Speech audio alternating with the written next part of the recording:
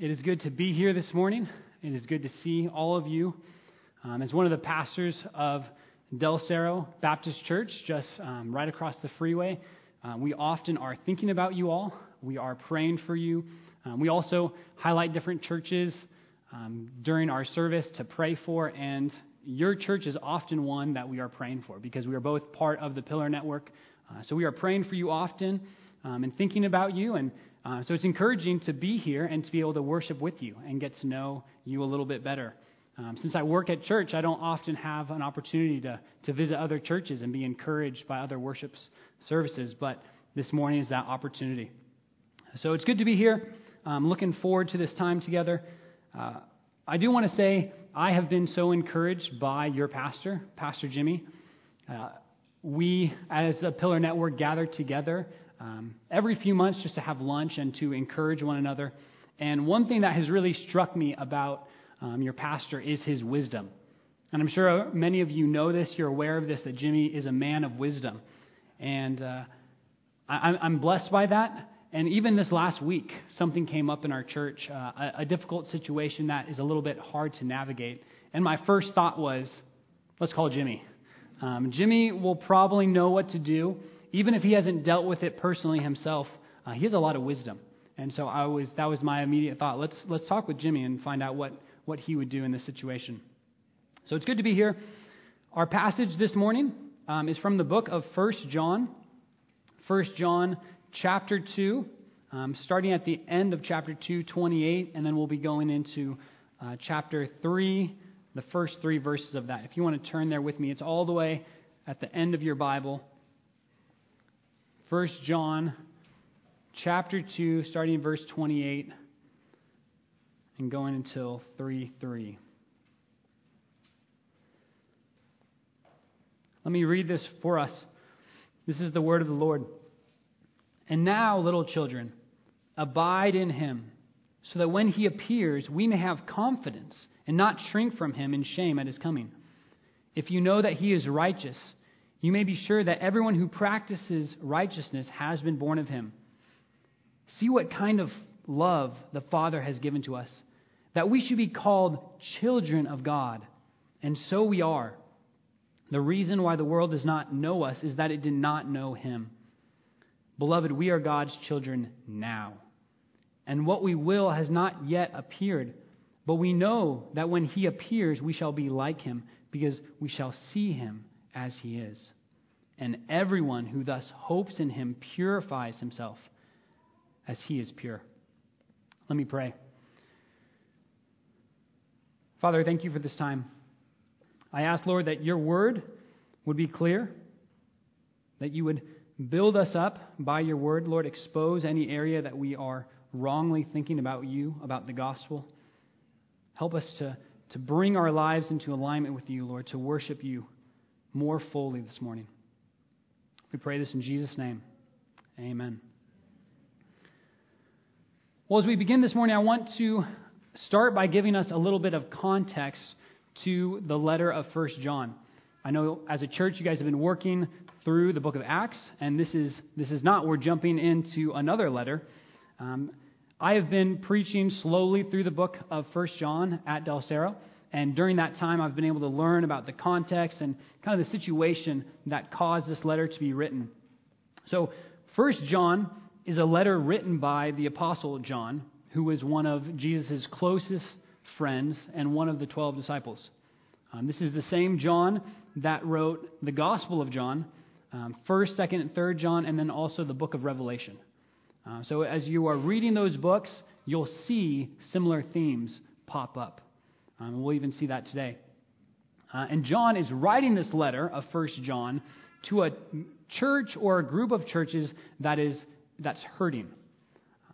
From the letter itself, we can tell that these churches have recently gone through something like a church split.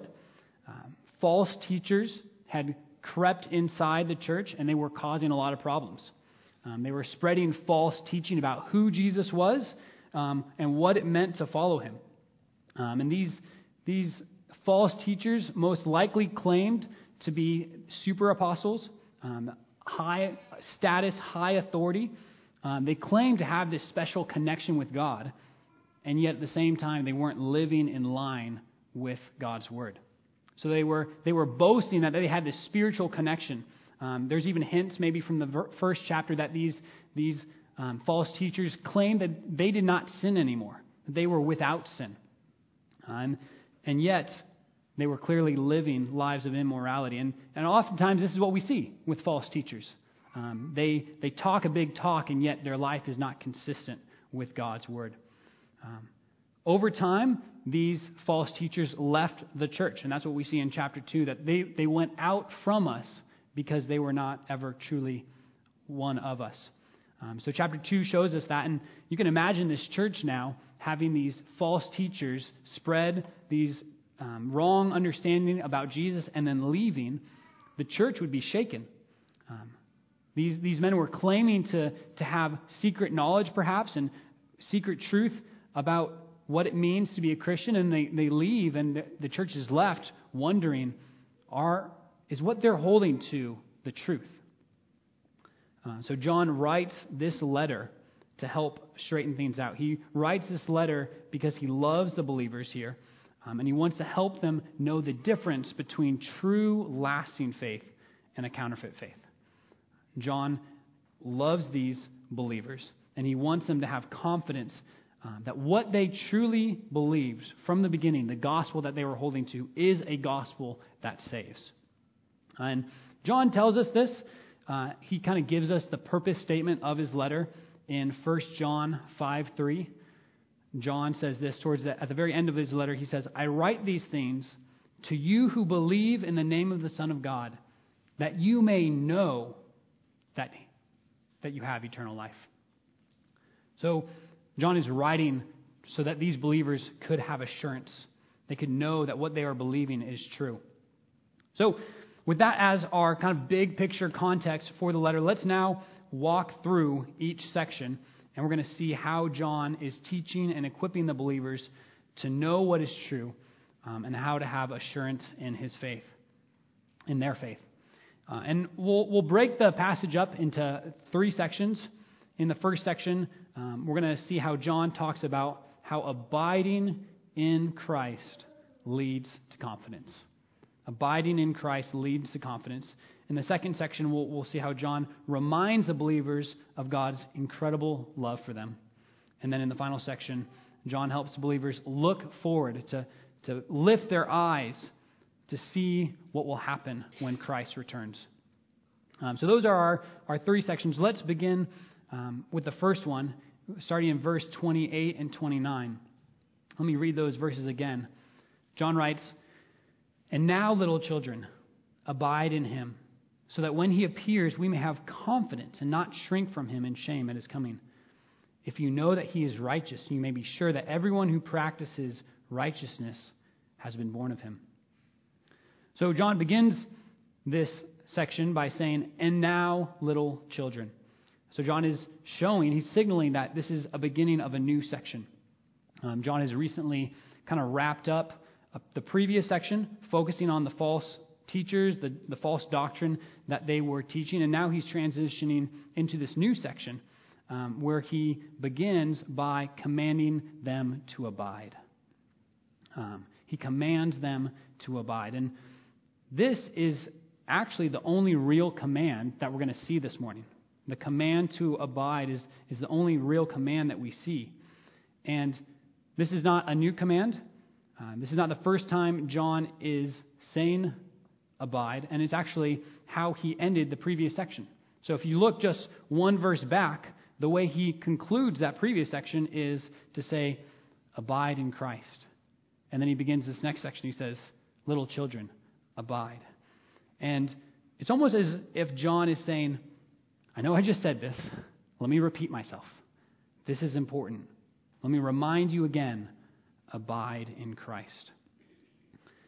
And as I was thinking about preaching this morning, coming to this church, I thought this was a fitting passage. Not knowing what many of you are going through, not even knowing many of you, I know that Christ calls us to abide. That the Christian life is a life of abiding. And We need to hear that over and over again. Stay true. Remain in him.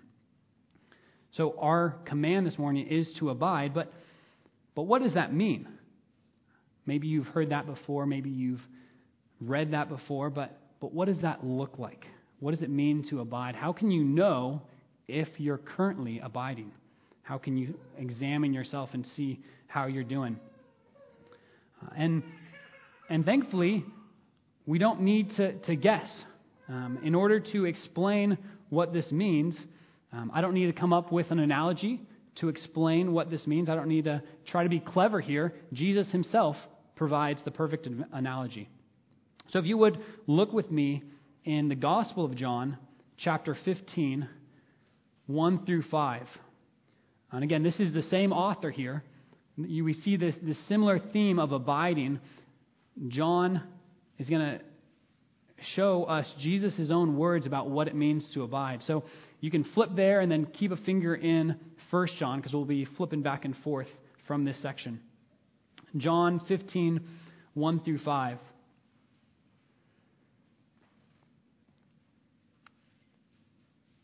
Jesus tells his disciples in the upper room, I am the true vine, and my Father is the vine dresser.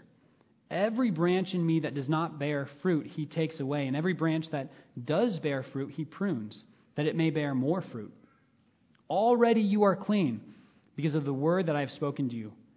Abide in me, and I in you.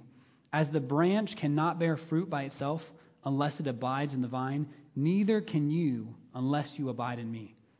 I am the vine, you are the branches. Whoever abides in me, and I in him, he it is that bears much fruit. For apart from me, you can do nothing. So in this passage, Jesus makes it clear. He is the vine, and we are the branches. So abiding in him means staying connected to him. Just as apart from the vine, a branch can do nothing, it wilts and dies, the same is for us. If we don't remain in Christ, we will not do anything of lasting worth. So abiding literally means remaining in. We need to remain in Christ just like the branch needs to remain connected to the vine. And this is what we're called to as Christians. Along obedience in the same direction. We are called to abide, to not leave, to not look to something else to get our source of life, to satisfy us. We're to remain in Christ. And in the context of the letter, it's really clear to see what the opposite of abiding looks like. Well, what is the opposite of abiding? It's exactly what these false teachers did. These false teachers came into the church. They claimed to have this close connection with Jesus, and ultimately they left. They didn't abide. They didn't remain true to Christ, but they broke off. And so John is saying, don't be like this. Don't be like these false teachers that left. And I'm sure they were tempted. There were those questioning, should I leave? Should I follow them? Should I stay? And John is saying, remain in Christ. Abide in him, and you will bear good fruit. So at the most basic level, John's call to abide in Christ simply means remaining in him. Living a faithful Christian life and allowing God to flow through us to produce good fruit. Practically, there are a couple different ways that the Bible teaches us that we are to abide. So practically, what does this look like? How can we do this? And the first is to treasure God's word. So flip back to 1 John and look in chapter 2. Just earlier on in the chapter, 1 John chapter 2, 24, John writes this. Let what you heard from the beginning abide in you. If what you heard from the beginning abides in you, then you too will abide in the Son and in the Father. So John's talking about let what you heard from the beginning abide in you. Well, what does he mean by that? What did this church hear from the beginning? John is talking about the gospel. He's talking about God's word. Believers came to this church, they shared God's word with them, and they believed. This is how churches are started, when you hear God's word and respond in faith. And now he's saying, stick to that early message that you heard. Don't leave that early message. Remain, let that let the Word remain in you. And this looks like treasuring God's Word. Not going off, seeking other sources of information, but holding true to what God has given us. Don't depart from it. Don't change it. Don't go beyond it. And again, the false teachers give us an example of what it means to not allow the Word of God to abide in you. These false teachers didn't allow what was taught them in the beginning to abide, but they twisted it. They didn't treasure God's Word, but instead they used it for their own gain. They used God's Word for self-interest rather than submitting to God's Word as their highest authority. But if we want to abide in Christ, our job is to treasure God's Word. So for us, that means knowing our Bibles, allowing God's Word to be our highest authority. As Christians, we are people of the book. We need to know the Bible and let it guide us. If we believe that God's Word is true, then we need to know it. We need to know how to apply it and study it, meditate on it. There is a great attack these days on the Word of God. People are changing it, twisting it, saying we've understood something that for 2,000 years we've never understood. Now we finally understood God's Word. And this is false. People are using it for their own means, and yet to abide in Christ means to treasure God's Word. So that's the first way that we practically do it. And the second way John shows us to abide is to live in obedience to God's Word. And you can see how these are connected. First, we know God's Word, we treasure it. And then second, we live in obedience to that Word. Turn back to the Gospel of John, verse 10. John 15:10. Jesus says, "If you keep my commandments, you will abide in my love." If you keep my commandments, you will abide in my love, just as I have kept my Father's commandments and abide in his love. So Jesus makes it clear. If we want to abide in him, we are to keep his commandments. We need to live lives of obedience to his word and submit to him in all things. According to Jesus, this is practically how we live out the Christian life. Knowing God through his word and living in obedience to that word allows us to abide. So now that we've seen what it means to abide in Jesus, let's continue to go on and see how this provides an amazing promise for us. Look back at our passage in 1 John. We see, abide in him. And here's the result. So that when he appears, we may have confidence and not shrink from him in shame at his coming. Remember, this letter is about assurance, about helping these believers understand that they're holding to what is true. And so when we see this, John is showing the believers that confidence, assurance in Christ when he returns comes from abiding. True assurance for a Christian comes from simply abiding in Christ. This is so encouraging. There's not some mystical knowledge that we need to know. There's not something, some special spell. You don't have to be a super Christian. You simply have to remain in Christ. Continue to pursue him. Walk faithfully. Treasure God's word and live in obedience to that word. And when Christ returns, you will have confidence. Again, we see that this is something that the false teachers couldn't have. The false teachers couldn't have the same sort of assurance because they didn't abide. When Christ returns, they will shrink back in fear. They will shrink back in shame, knowing that they didn't stay faithful. They didn't abide. As the branches in the vine, they were not connected anymore. So our call is to abide in Christ, and as we do, we will grow in assurance. But I want to clarify. I want to be clear that you're not tempted to hear what I'm not saying. If abiding in Christ, treasuring God's word, and living in obedience leads to greater assurance, am I saying then that we are somehow saved or loved more by God by doing this? Are we saved by our good works? And the answer, of course, is no. I loved all the songs we sang this morning, preaching the gospel through song, right? His merit and not ours. And this is true. And we see that John shows us this exact thing. Look at the next verse, verse 29. John writes, "If you know that he is righteous, you may be sure that everyone who practices righteousness has been born of him." So John is showing in this verse that those who practice righteousness do so not to earn God's love and to become righteous, but because they are already children of God. They have already been born by him. Another way of saying this is that God's children practice righteousness because God is righteous.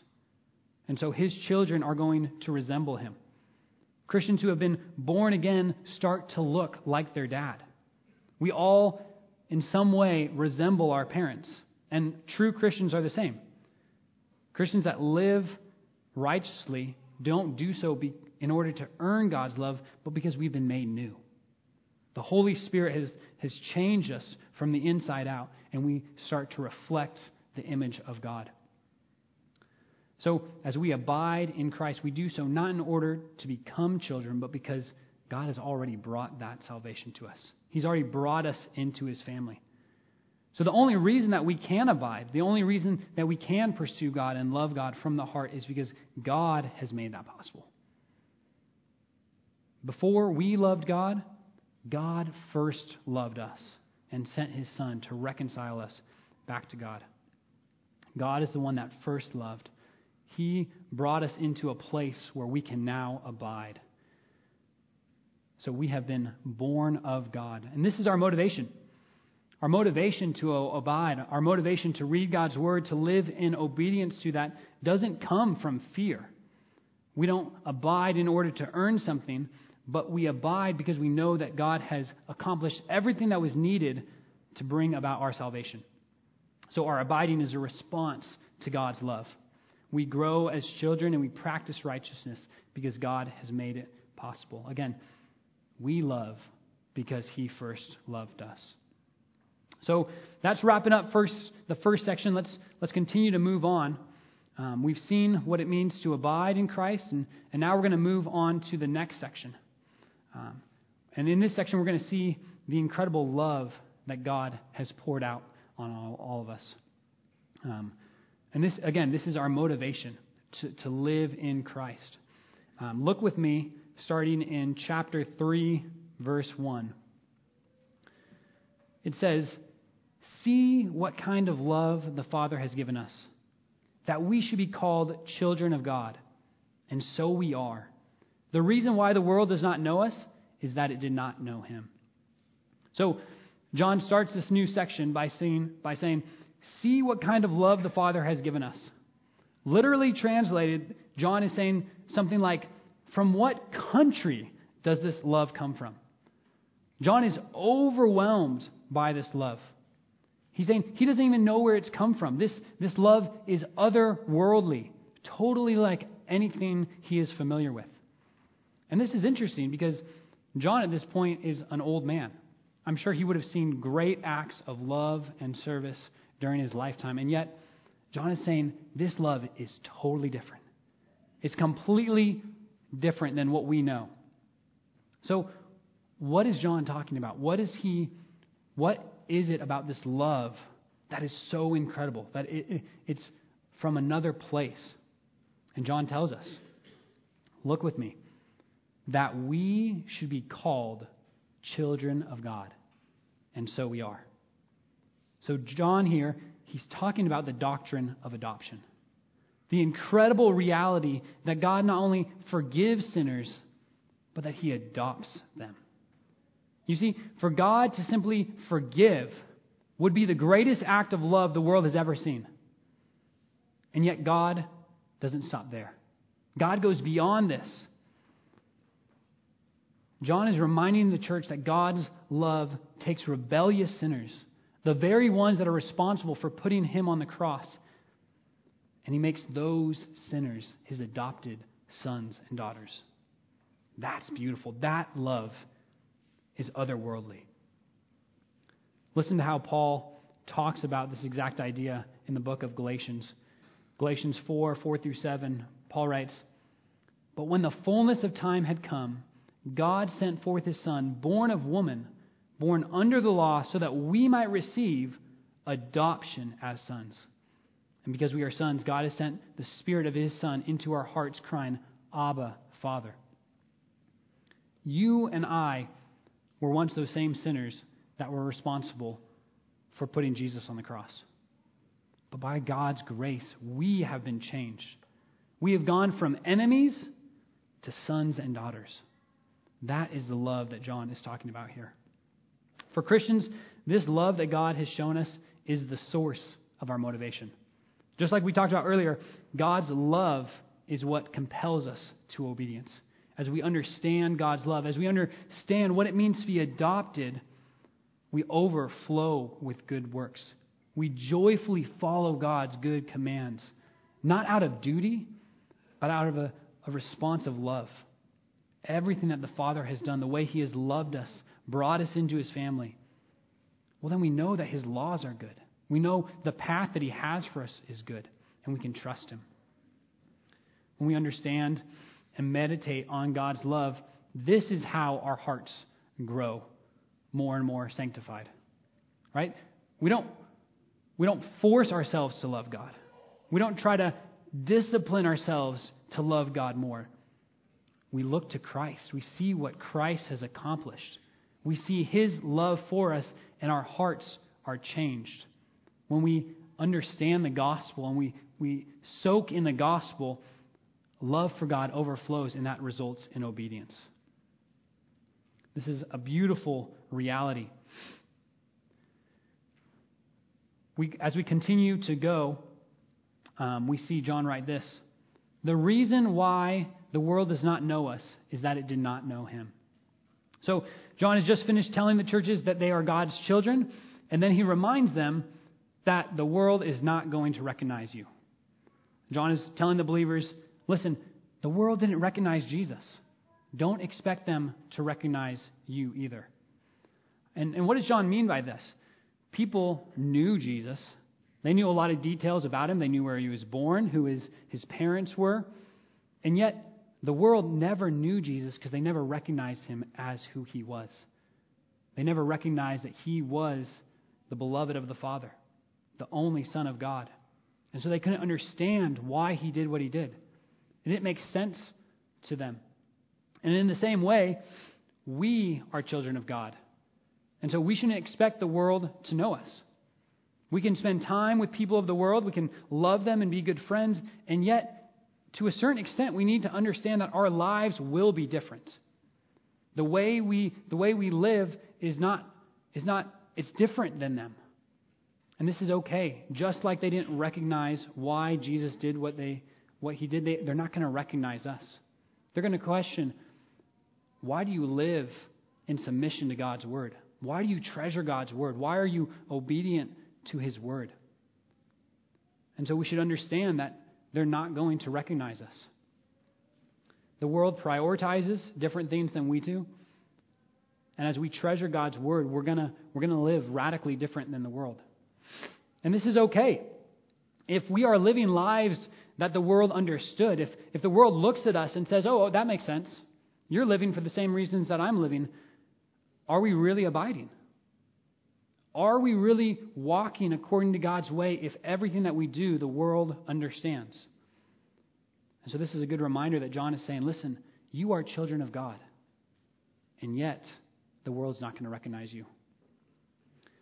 And I want to talk really directly to the young people here this morning.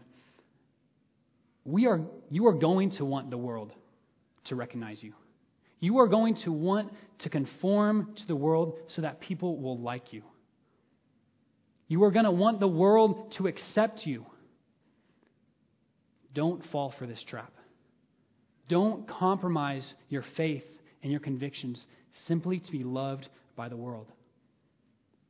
This is a pressure that everyone feels, but I think young people especially feel it more intensely. This desire to be liked, to be part of a system. And John is reminding you that your identity is in Christ. You don't need to conform to the world. They will not understand you. You can live to please your Heavenly Father. He has adopted you. He loves you. and He knows you.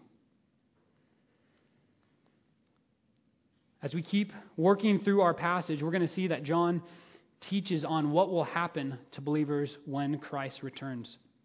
So Jesus has already talked about how believers can have confidence at Christ's second coming, and now he's going to talk about what it will be like, how we are changed at Christ's return. So look again to our passage, chapter 3, verse 2. It says this, "Beloved, we are God's children now, and what we will be has not yet appeared. But we know that when He appears, we shall be like Him, because we shall see Him as He is." So in this section, John is doing two things. First, he is pointing believers' eyes to a present reality, and then he is calling them to lift their gaze to a future reality.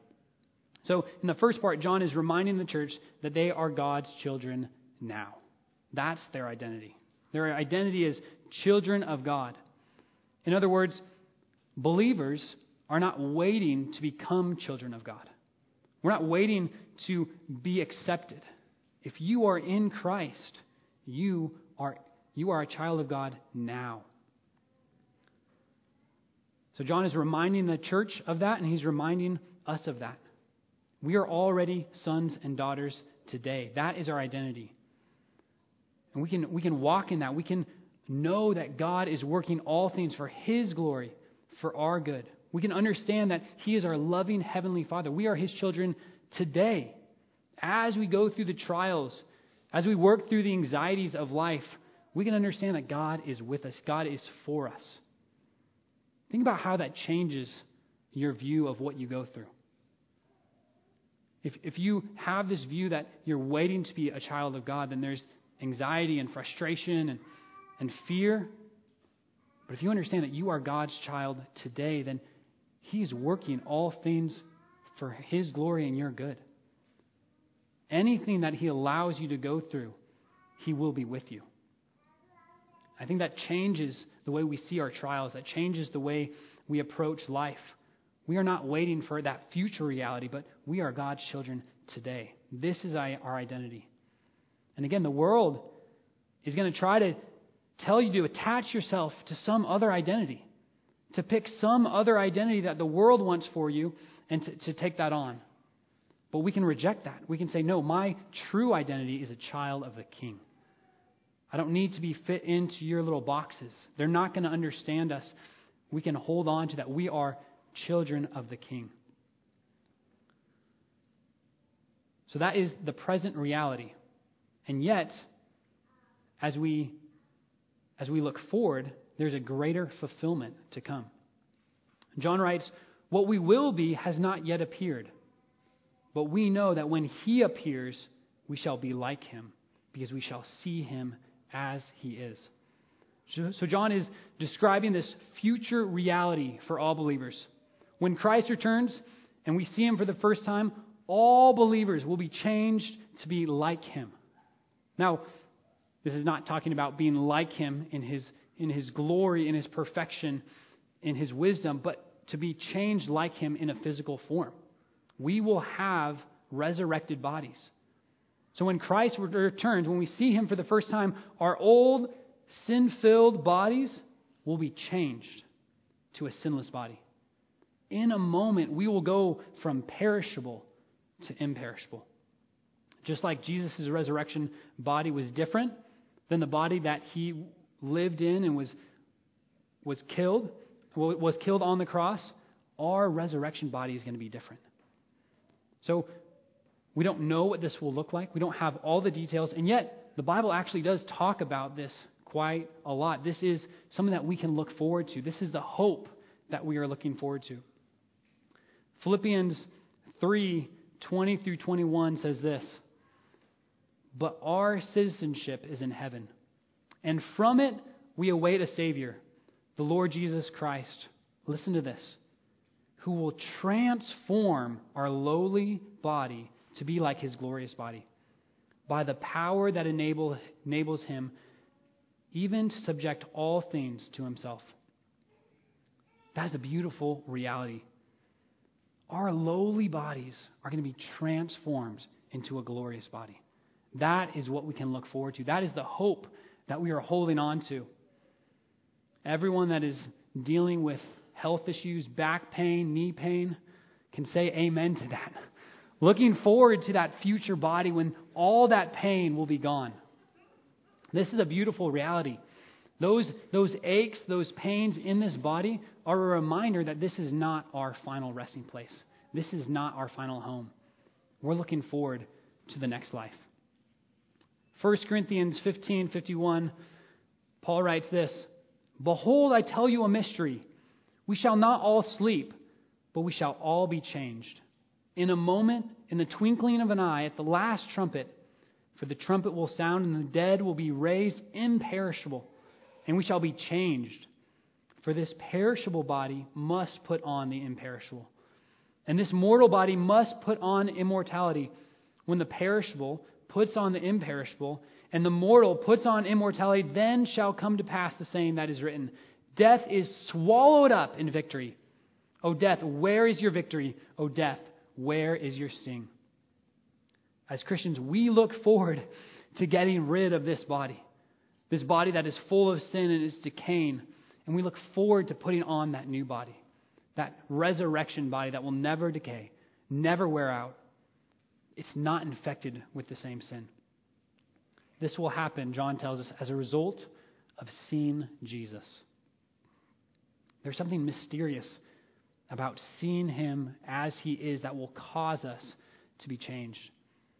1 Corinthians 13:12 says, "For now we see in a mirror dimly, but then face to face. Now I know in part, then shall I fully know, even as I have been fully known." So when we see Jesus face to face, we will be changed to be like him. This is our hope. This is what we are looking forward to seeing Christ face to face.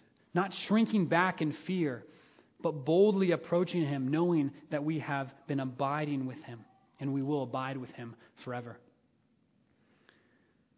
If we hold on to these promises, if we are holding on to this truth, looking forward to Christ's return, we will be changed.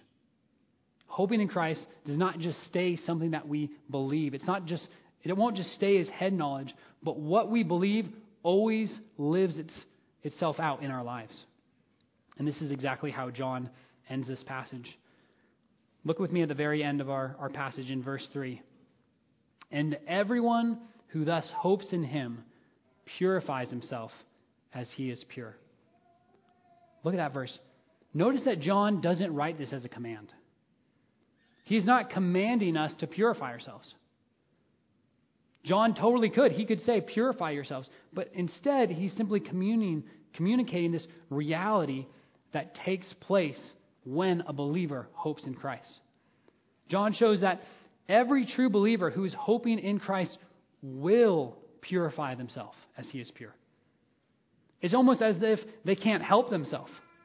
When a believer sets their sights and they focus on Christ and his glory, they will be transformed. They will grow in holiness. They will be sanctified. This is how our sanctification works itself out. We mature in Christ not when we try harder, but when we look to Christ.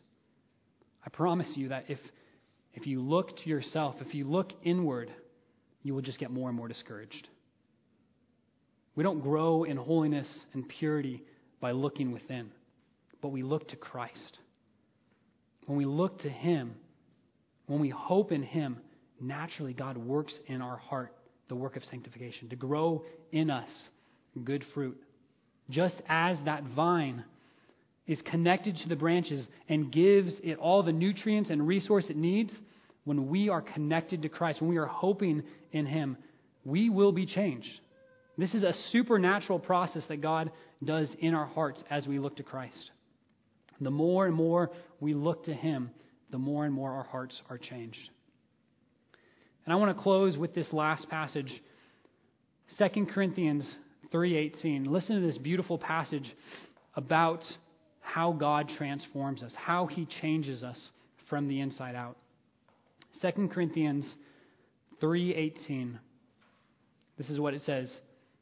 And we all, with unveiled face, beholding the glory of the Lord, are being transformed into the same image from one degree of glory to another. For this comes from the Lord, who is the Spirit.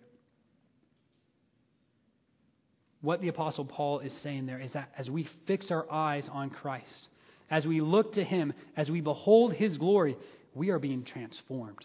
We are being changed from one degree of glory to another. Not by trying harder, but by looking to Christ. So this is why, as a church, both here and at Del Cerro, we gather every single week. Not to look at ourselves harder, but to look to Christ. To see His glory. To let His glory be put on display as we read His Word and get to know Him better. And as we do, He transforms us from one degree of glory to another. Let's pray. Father, we thank You for the amazing truths in Your Word. Lord, we thank You that we don't have to be super apostles. You have called us to a task that by Your grace we can accomplish, Lord, because of what You've done in our hearts, because You have worked in us and You have adopted us. We can abide, Lord. We can treasure Your Word. We can live in obedience to that Word, Lord, and we can grow in confidence that when You return, we will not shrink back in shame. Father, so I pray for anyone here that is struggling in that. Will You help them to look to Christ, Lord, to take their eyes off themselves and put their eyes on You, to see that You are able and willing to save, Lord, that You have accomplished everything that is needed to be done so that we can worship You and allow You to do the work of sanctification in our hearts. We pray all this in Jesus' name. Amen.